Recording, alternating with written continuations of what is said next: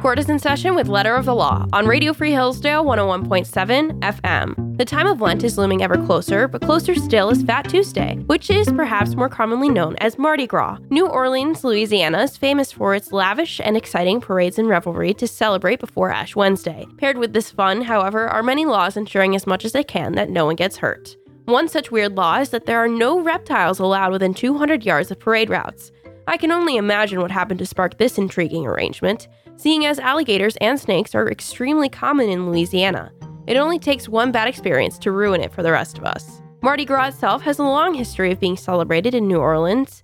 The carnival season starts earlier every year on Epiphany, following the Christian Advent season on January 6th, and then goes until the last Tuesday before the start of the Lenten season, which includes fasting. Mardi Gras has been openly celebrated in New Orleans since the 1730s, and in the years following, it transforms from high society balls in the 1740s to the first processions of parades with the king and queen of Mardi Gras and the throwing of beads and other items in the early and mid-1800s. The tradition of throwing items from floats continues into today, though this also has some regulations.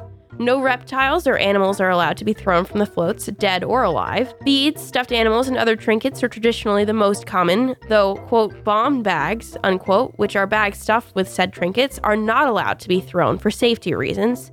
Plastic spears or flowers with wired stems are also outlawed, as are throwbacks, which is when someone in the crowd tries to throw something to someone in the parade. The most common punishments for violating these rules are fines, though there are certainly instances when that punishment could escalate.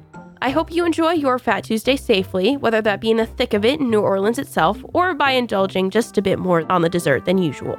This has been Megan Pidcock on Letter of the Law, and you're listening to Radio Free Hillsdale 101.7 FM.